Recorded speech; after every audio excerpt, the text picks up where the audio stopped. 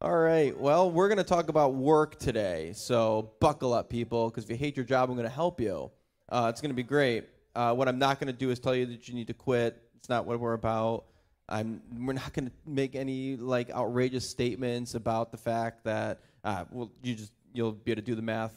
But Pierre and Marlise were actually supposed to be here today. They were going to be here. Their flight got canceled because that's what happens now when you fly is that your flights get canceled. So they're currently driving home. So they will be here with us next week, but they're driving back from Boston. So there's that. I was in Texas at a thing with Jason Giannotti, actually, who we just talked. Jason Giannotti used to work here. If you're new here, he's a great guy.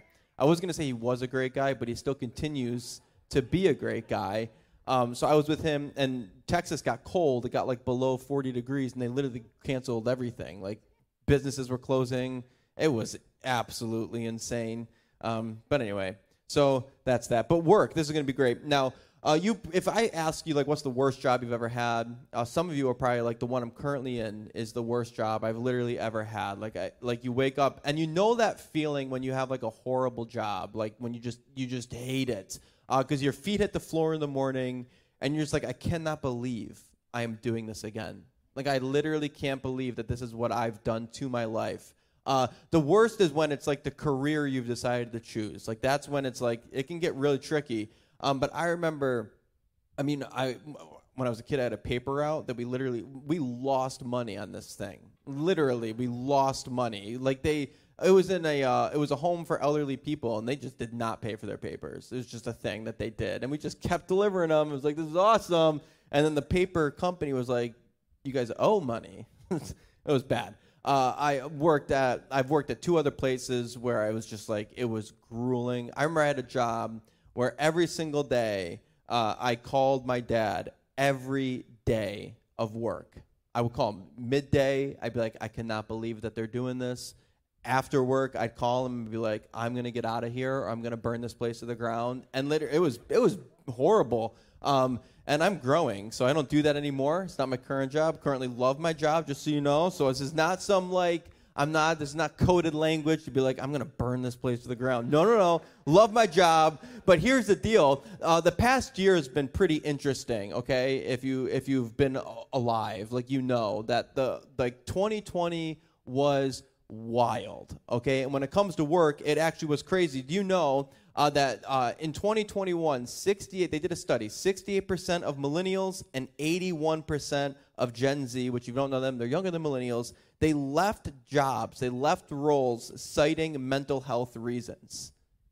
68% and 81%. 76% of all the people in the study said that they had at least one symptom of mental health condition in the past year, which you might think, well, yeah, one condition. But in 2019, it was only 59%. It's like a 20% increase in mental health problems as it relates to work. Now, Indeed is another company. They did a study about burnout. And if you don't know what burnout is, it basically means that there's a loss of sense of accomplishment or your identity. It results in exhaustion, lack of motivation. You might be here today and you're experiencing burnout or someone in your family is. In this study, they say 52% responded they were experiencing burnout at work. This was just last year. This isn't like a study from 2013. This is 2021, okay? 52%. Now, millennials, which is my age bracket, we love to be burned out. So 59% of us are like, yeah, this is like horrible. Like I'm exhausted. I lack motivation. Gen Z is very close behind at 58%. Now, this is two times where I've talked bad about young people, which I am one of them, but I just want you to know that Gen Xers, 54% of you apparently are burned out, and baby boomers is not lost on you either. 31% just last year said that you were burned out. Now, this is interesting because I just want to clear up a couple things first because I'm not going to talk bad about age groups, okay, because we've all got our stuff. Okay, now there's some stereotypes, like the young people in the room, you just want to quit your job and become an influencer. Like, I get it. Like, more power to you. TikTok is a phenomenal tool if you can hit it right, you know? Like, who doesn't want to be TikTok famous? Millennials, like, you actually don't have to work 70 hours a week to get ahead. Like, that doesn't have to be your reality. The people who are older than me, it's like Luke's age. I asked I can't help it. It's like we get it. You guys made the computer, all right? You made it, all right? We love it. Thank you. Like, we understand, okay? So just hold on. It's good. And then, like, the baby boomers in the room, like, I know it's so easy to get so angry at the young people for not wanting to work hard, for all this other stuff. But, like, the reality is, Jim basically said it. We're just following your lead, okay? So just hold on, because it's going to get better, but it just is what it is. So in my opinion, all these things, let's take it a step further. If you currently work 40 hours a week, if you have a full-time job, great job. Like, you've done it. 25% of your life right now is going towards work, okay? If you were to judge the hours of the year versus the hours you spend in an office, a quarter of your life is sitting at your desk or in your office space. If you add sleep to it, if you just sleep 7 hours a night, which isn't even really healthy from what they say, it's supposed to be like 8 or 9. Who has time for that? But like, if you're sleeping, just say 7 hours. We're all unhealthy, okay? We're at 7 hours, all right? And you're 7 hours, 52% of your life is either unconscious or in an office, okay? This is a problem, okay? If you hate your job, this is not good.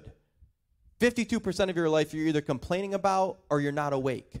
That would just be a wild way to live, if you ask me. So I think you have to ask the question, was it always this way? Like, did God actually want us to hate our jobs? Was God's desire that 52% of our lives were spent either not, like, in our dreams or complaining? Is that what God desired? And I think the only way to really look at this idea of a manual labor and how God wanted us to view work is to actually go all the way back to the beginning. Because what I want to tell you today is that your work, your job, whatever your job is, you could be making caramel macchiatos at Starbucks. You could be doing spreadsheets all day. You could be answering phones in a call center. You can be stocking shelves at Target. You can be at Wegmans just living the dream. Like, I get it. We're jealous. You could be doing all of those things. Your work, no matter what it is, was meant to be a service to humanity, and it is worship to God. You need to understand this, that whatever you put your hands to was meant to be service to humanity or worship to God. And so we have to go all the way back to the beginning. Because actually God lays out what this was all supposed to look like. It's actually quite incredible when we think about work in the context of creation. It's actually quite interesting. I actually wrote a note on here that I can't even read my own writing, so that's super helpful, just so you know. But the first points that I would have is that you need to understand, if we're going to talk about manual labor, you need to understand that your work is bigger than yourself. My work is bigger than myself.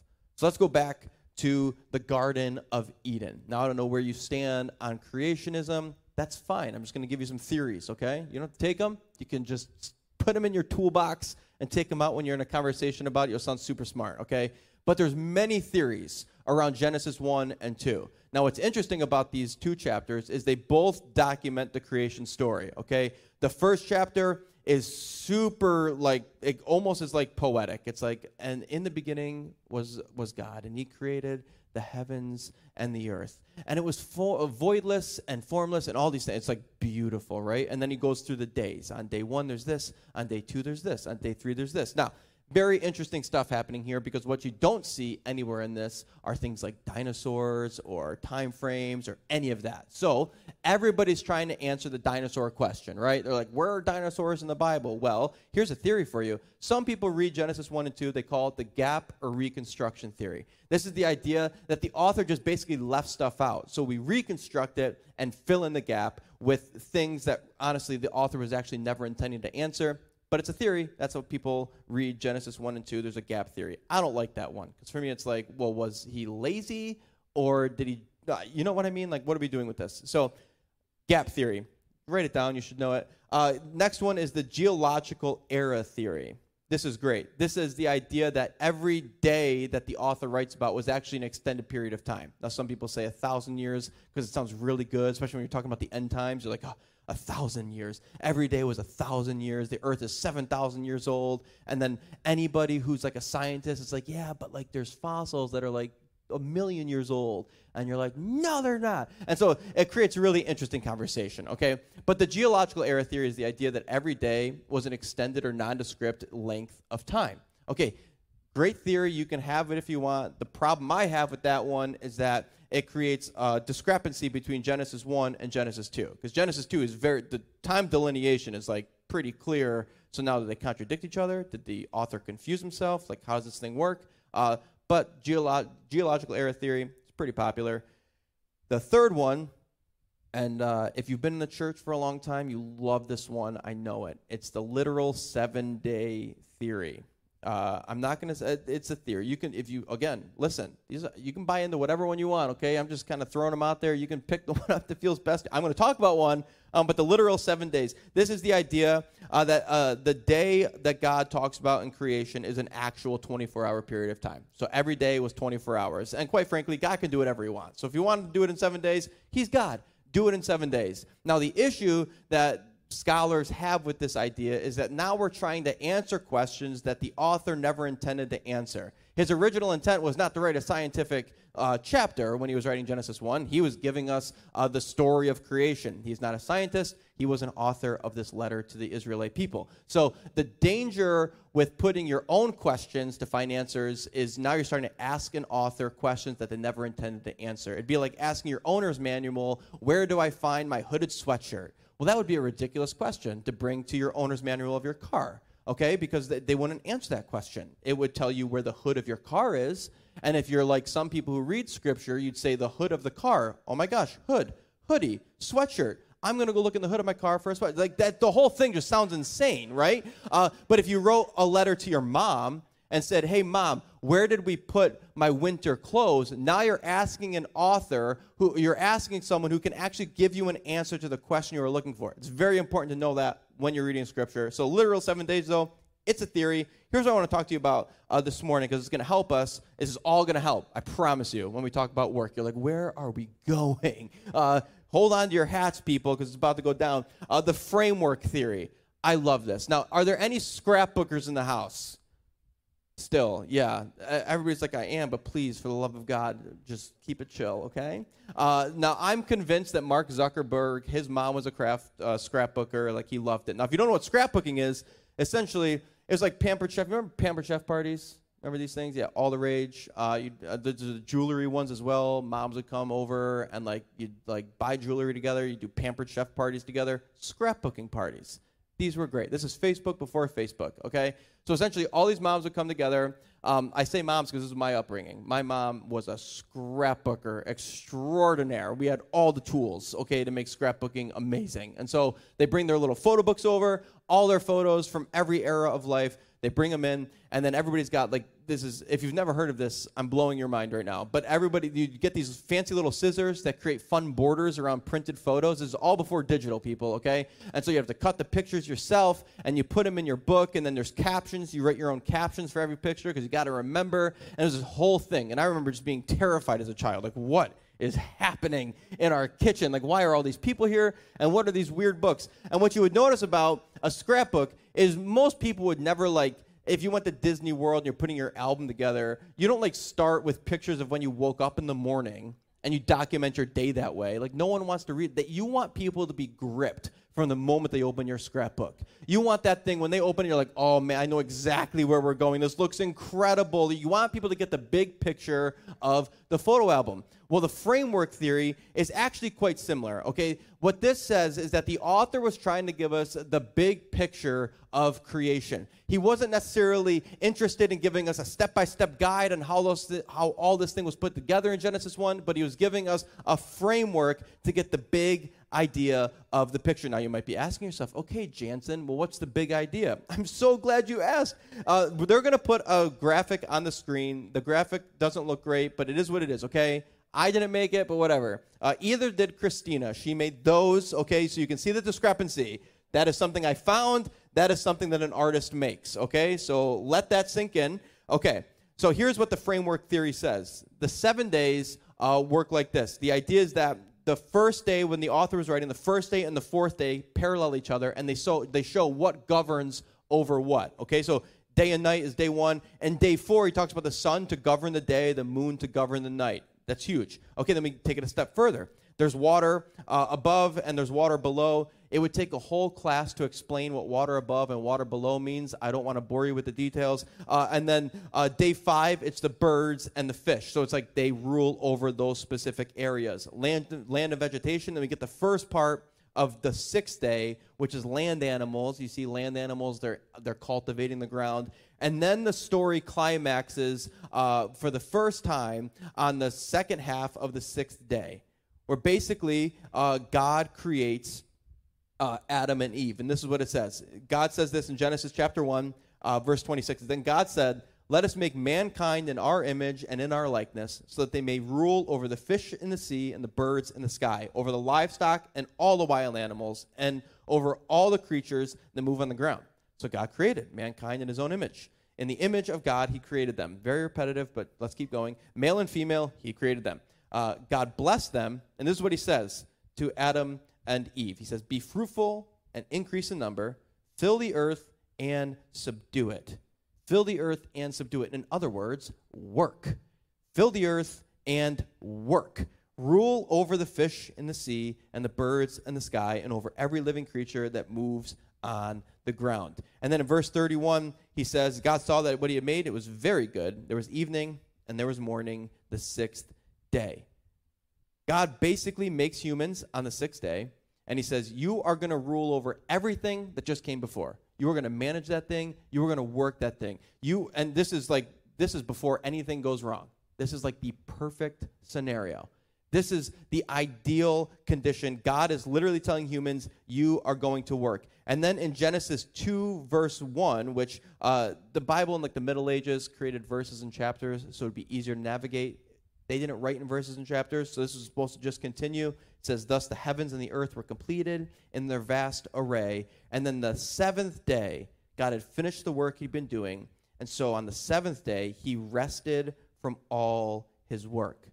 He rested. And again, in the ancient Near East, when people would have kind of been reading this and all this would have been going down, when a king would rest, it was the picture of a king on his throne after he had just conquered something. The king would be sitting on his throne and resting. The idea is that everything that comes before day 7, humans are in charge of. But then on the 7th day, what God is basically saying, I am God and you are not. I am over all of this. But because he's such an interesting God and an interesting creator, he has decided he's going to let human beings manage this thing he created. He's Lord over all of it. He's managing it. And if you know the story, you know that the only rule that he gave, and we make it extremely childish. Don't eat the apple, right? There's the tree of the knowledge of good and evil. Don't eat the apple. But think about it. What God is basically, the agreement that was established in the garden is you can do anything. I want you to work this thing. I want you to grow this thing. I want you to build this garden. The only thing you can't do, I reserve the right, God is saying, to decide what is good and what is evil. As a human being, you actually cannot handle the job of deciding what is evil and what is good. So as God, I reserve that right. So in this garden, every rock, tree, every fish, every stream had its perfect design, and it fit into its perfect place. You need to think about this. The Garden of Eden, as God is creating it, was the perfection of balance and productivity. Like his plan, it was absolutely perfect. It was perfect. This is what Sandra Richter says. She's a scholar of the Old Testament. She's super smart, okay? She says this. She wrote a book called The Epic of Eden. Okay, it's a whole book about the Garden of Eden. Insane. You should read it. This is what she says. This was Adam and Eve's perfect world. Not just fruit and fig leaves, but entire race of people stretching their cognitive and creative powers to the limit to build a society of balance and justice and joy. Build their city in the shadow of the Almighty, create and design and expand within the protective confines of his kingdom. The blessing of this gift, a civilization without greed, malice, or envy. Progress without pollution, expansion without extinction. Then she goes on to say, here government would be wise and just and kind. Resources plentiful, war unnecessary, achievement unlimited, and beauty and balance everywhere. People, this was God's perfect plan. The people of God in the presence of God, dwelling and working with him. Unbelievable. Like, this plan actually was phenomenal. But then you have to think about where we are currently at. Do you feel any of that? I mean, like when you work, you're actually engaging in God's original intent for humanity. It's just decently broken right now. Like when your feet hit the floor tomorrow morning, you're engaging in God's original intent for humanity. As you work, you are literally subduing the earth around you. This is exactly what God intended. Work was never meant to be isolated. It was never meant to cause anger and frustration. No, work was always meant to be a service to humanity, not a means to an end. It was meant to be worship to God. So what if you viewed your work from the context of building the garden city? What if you viewed your work in the context that what I put my hands to is actually redeeming work? It's actually redeeming what God meant when he said you are going to subdue the land. So to recap, embracing Emmanuel labor, we're embracing the original intent of Eden, that my work is bigger than myself. The spreadsheet, it's not just a frustrating reality in your life. It's actually part of you subduing the earth. You're a stay-at-home mom. Your kids are not a curse. It's actually you servicing humanity, and it is worship to God. I love this. The second thing is that work is a blessing. It's not a curse. Okay, so I know sometimes, again, we do dread it. Like, there's a book called The 4-Hour Work Week, and it's like one of the top-selling books on Amazon because obviously I'll work for 4 hours and make $1 million. Why not? And then you read and you're like, oh, so it's like actually not. Okay. But anyway, give me the 4-hour work week. I'm down. But we don't live in that reality. Instead, if we're not careful, we'll just dread our way through our day. But the idea is that work is actually a blessing.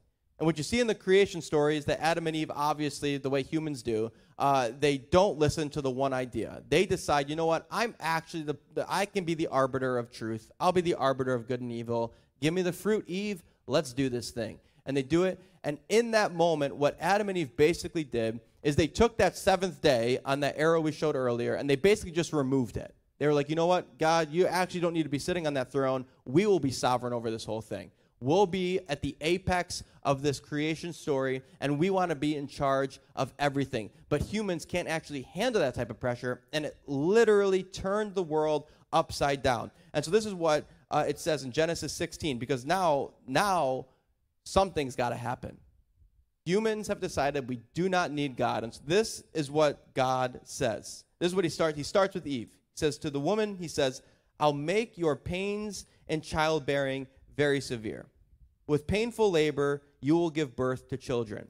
Your desire will be for your husband, and he will rule over you. Now again, when Eve was first created, her role was to be basically the mother of all humanity. Now think about this, because now she's a mother of humanity with no family dysfunction. It's a perfect environment, okay? And it was a relationship with her and Adam that was perfect. It says, he goes on to say, your desire will be for your husband, and he will rule over you. This is not a removal of blessing. It's actually a reversal of blessing. When they decided that they wanted to be in charge, it reversed the blessing. And so in Adam, with Eve, where is it? Yeah, so with Eve, let me just go down to it. I'm so ahead of myself. This is great, guys. Okay. The scripture says that she would now experience pain in childbirth. So essentially, the very thing that was supposed to bring forth life is now going to be the very thing that actually causes death. And before modern medicine, one of the leading causes of death in women was childbirth. Okay? And then it says that your desire is going to be for your husband, and he will rule over you. God's original intent was that Adam and Eve were equals. They were different, but there was zero competition. They were in an ideal, perfect environment. Their partnership was perfect, but it turned dysfunctional the moment they decided to get rid of the seventh day, and it turned into a competitive relationship. Now they're vying for control. They're fighting over what they view as transient resources. They're trying to get ahead. And the scariest thing is that Eve's longing for her husband, even today, will too often result in oppression and abuse.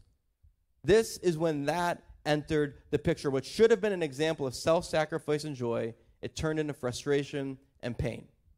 And this is important because now we get to Adam. Now, Adam was intrinsically stronger, so the moment that they started, once competition entered, it was far too easy for the man to just rule over. It was never supposed to be that way. It was supposed to be a perfect partnership where they subdued the land together. And this is what God said to Adam. Because you listened and you ate the fruit you must not eat from, cursed is the ground because of you. Not cursed is the work, but cursed is the ground because of you.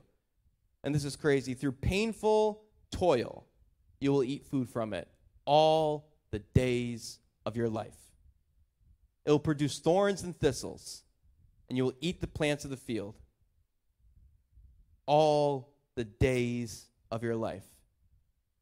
Now, in order for this to feel this, you have to understand that before this moment, remember, this is a reversal of blessing. Before this moment, the garden was perfect. So the work that Adam put in, he was a farmer, the work that he put in, he was working perfect soil. When he would plant the seed, it would respond exactly how you'd expect every single time. It wasn't toil. He didn't have to work hard. If you've ever tried to plant anything now, oh my goodness, I can't grow anything. But could you imagine a perfect work environment where every time you opened Excel and you put a formula in, it worked every time? Like, could you imagine that? If you bake and every single time you went and you started baking, it worked every time.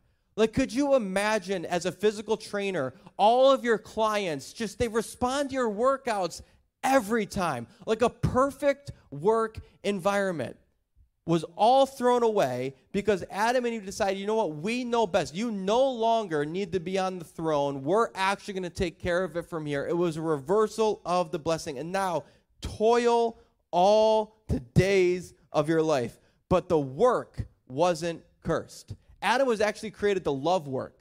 Adam was created to work and to prosper and to actually be extremely productive and love it. The reality is that today, you and I are still designed to work and produce.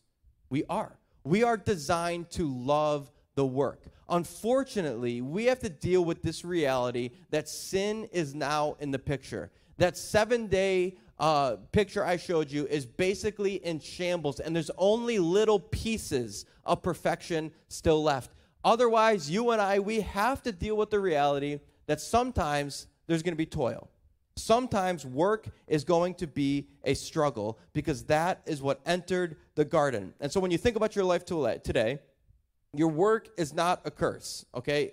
Unless you're doing something like illegal, in which case you should strongly consider a change. But when you wake up tomorrow morning, let me ask you the question, what if the work is actually the reward? What if the work that you do tomorrow or Tuesday or Wednesday night, what if the work is actually the reward? When is the last time you viewed your work as joy? Furthermore, when is the last time you viewed your work as worship? Because remember, it was always supposed to be a service to humanity and worship to God. And think about it, because what we'll do today is we will separate the sacred things from the secular things. We compartmentalize our whole lives so nicely. I've got my family time. I've got my work time. I've got my sleep time if I can get to it unless I'm too stressed out. And then I've got my church time. Now, church, you get 2 hours of my life, okay? And then maybe I'll stop and get the free coffee, chat with somebody. But once I'm out, we're back at it. I got to get my mind ready for work tomorrow. And I'll think about you maybe Wednesday at 6 if I can get to prayer. And we've compartmentalized our lives so much. But in reality, if you were to ever ask Jesus, hey, Jesus, how is your spiritual life doing?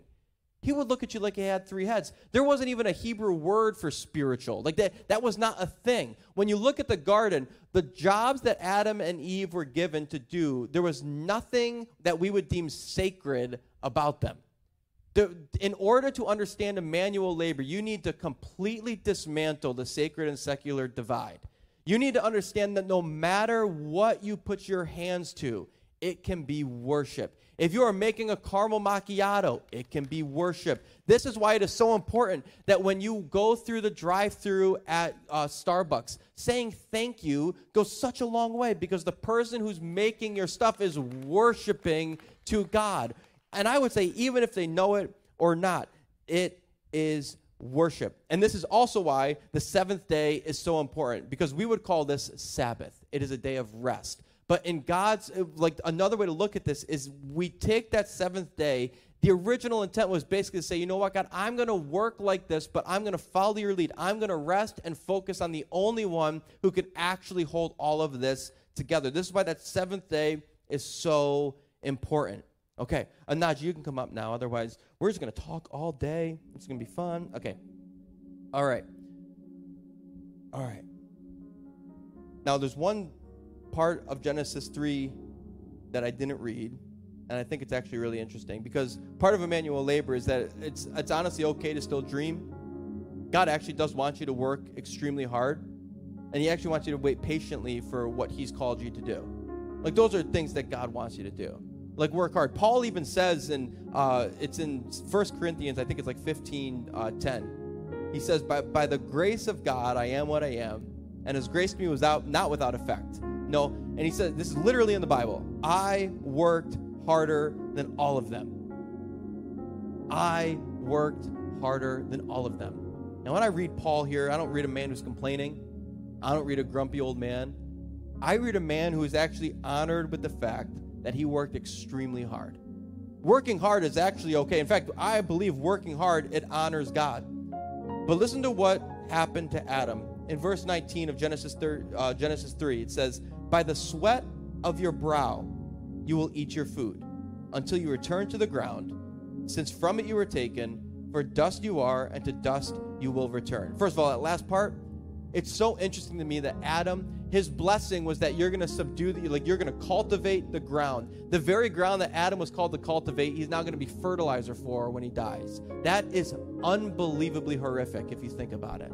The very thing he was supposed to rule over is now the thing he's going to fertilize when he dies. And this is the curse that you and I are under. But take it as, we're going to go a step further. By the sweat of your face, you will eat.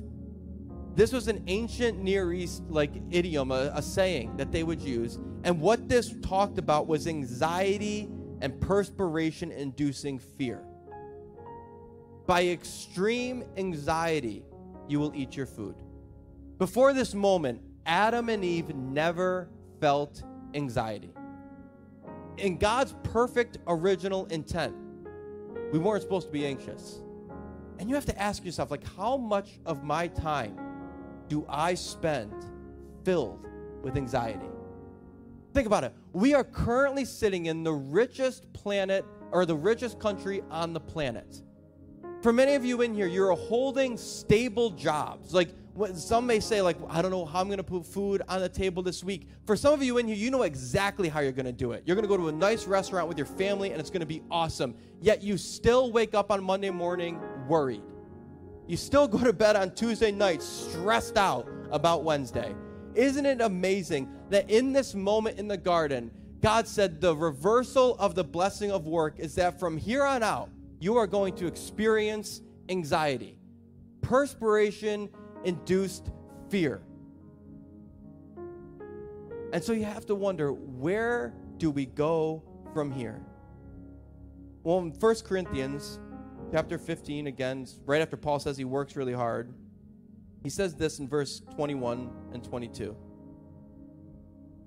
That's 1 Chronicles, which if you know your Bible, I'm way off, okay? I got to go to 1 Corinthians. 1 Chronicles, I got there, and it was like King Hezekiah. I was like, no. It's not what they said at all. Okay, sweet. I'm even tapping. I'm not even turning. This is crazy. Okay, verse 21. For since death came through a man, the resurrection of the dead comes also through a man.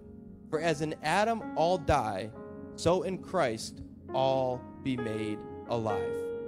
What's so insane and incredible about what God has done is God, and I didn't even read it, God actually says in chapter 3 that he is going to send someone to crush the head of the enemy. He was going to send someone to crush the head of anxiety. He was going to send someone to crush the head of toil and trying to figure this whole thing out and waking up on Monday morning stressed out about your week. Like, he was going to send someone. And that man was Jesus. Some scholars call him the second Adam. Some call him the last Adam. God knew that through one man, sin entered the world. He needed one man to redeem the world. And so he sent Jesus. So you wonder, what did Adam lose in the garden? Adam lost his identity. Jesus reestablishes it. Adam lost his intimacy. Jesus reestablishes it. Adam lost his presence with God. When you look at Adam and Eve, it literally says they hid. They hid from him. He was walking through, Pastor Pierre talked about it a couple weeks ago. You should go listen to it. He was walking through the cool of the day and asking, where are you? And they hid themselves from the presence of God. Jesus reestablishes presence.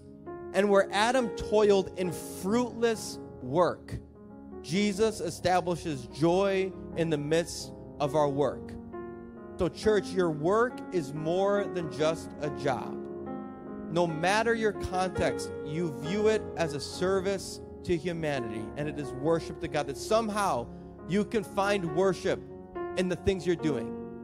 The minimal tasks, the minuscule tasks, the odd jobs that you have to complete, that somehow you would find worship in that thing, because in doing so, you're building the dream that God wanted from the very beginning. A world where creativity is cultivated, a world where productivity is actually worship to God. And at the end of it, may you say like Paul that I worked harder than all of them and loved it the whole time. May that be our reality today. Church, let's pray. God, we thank you that you are good. God, we thank you that when you started this whole globe spinning, you wanted men and women to cultivate and subdue the earth. So Jesus, right now where there's anxiety about tomorrow, I pray that you would become the Prince of Peace. God, in areas where we've been stressed out, we've been complaining about our job, God, I pray that you'd forgive us and remind us of what it means to worship you through our work. That God, through this series, you would redeem our view of work, and we put it in the context of how you originally intended it. We thank you for it in Jesus' name. Amen.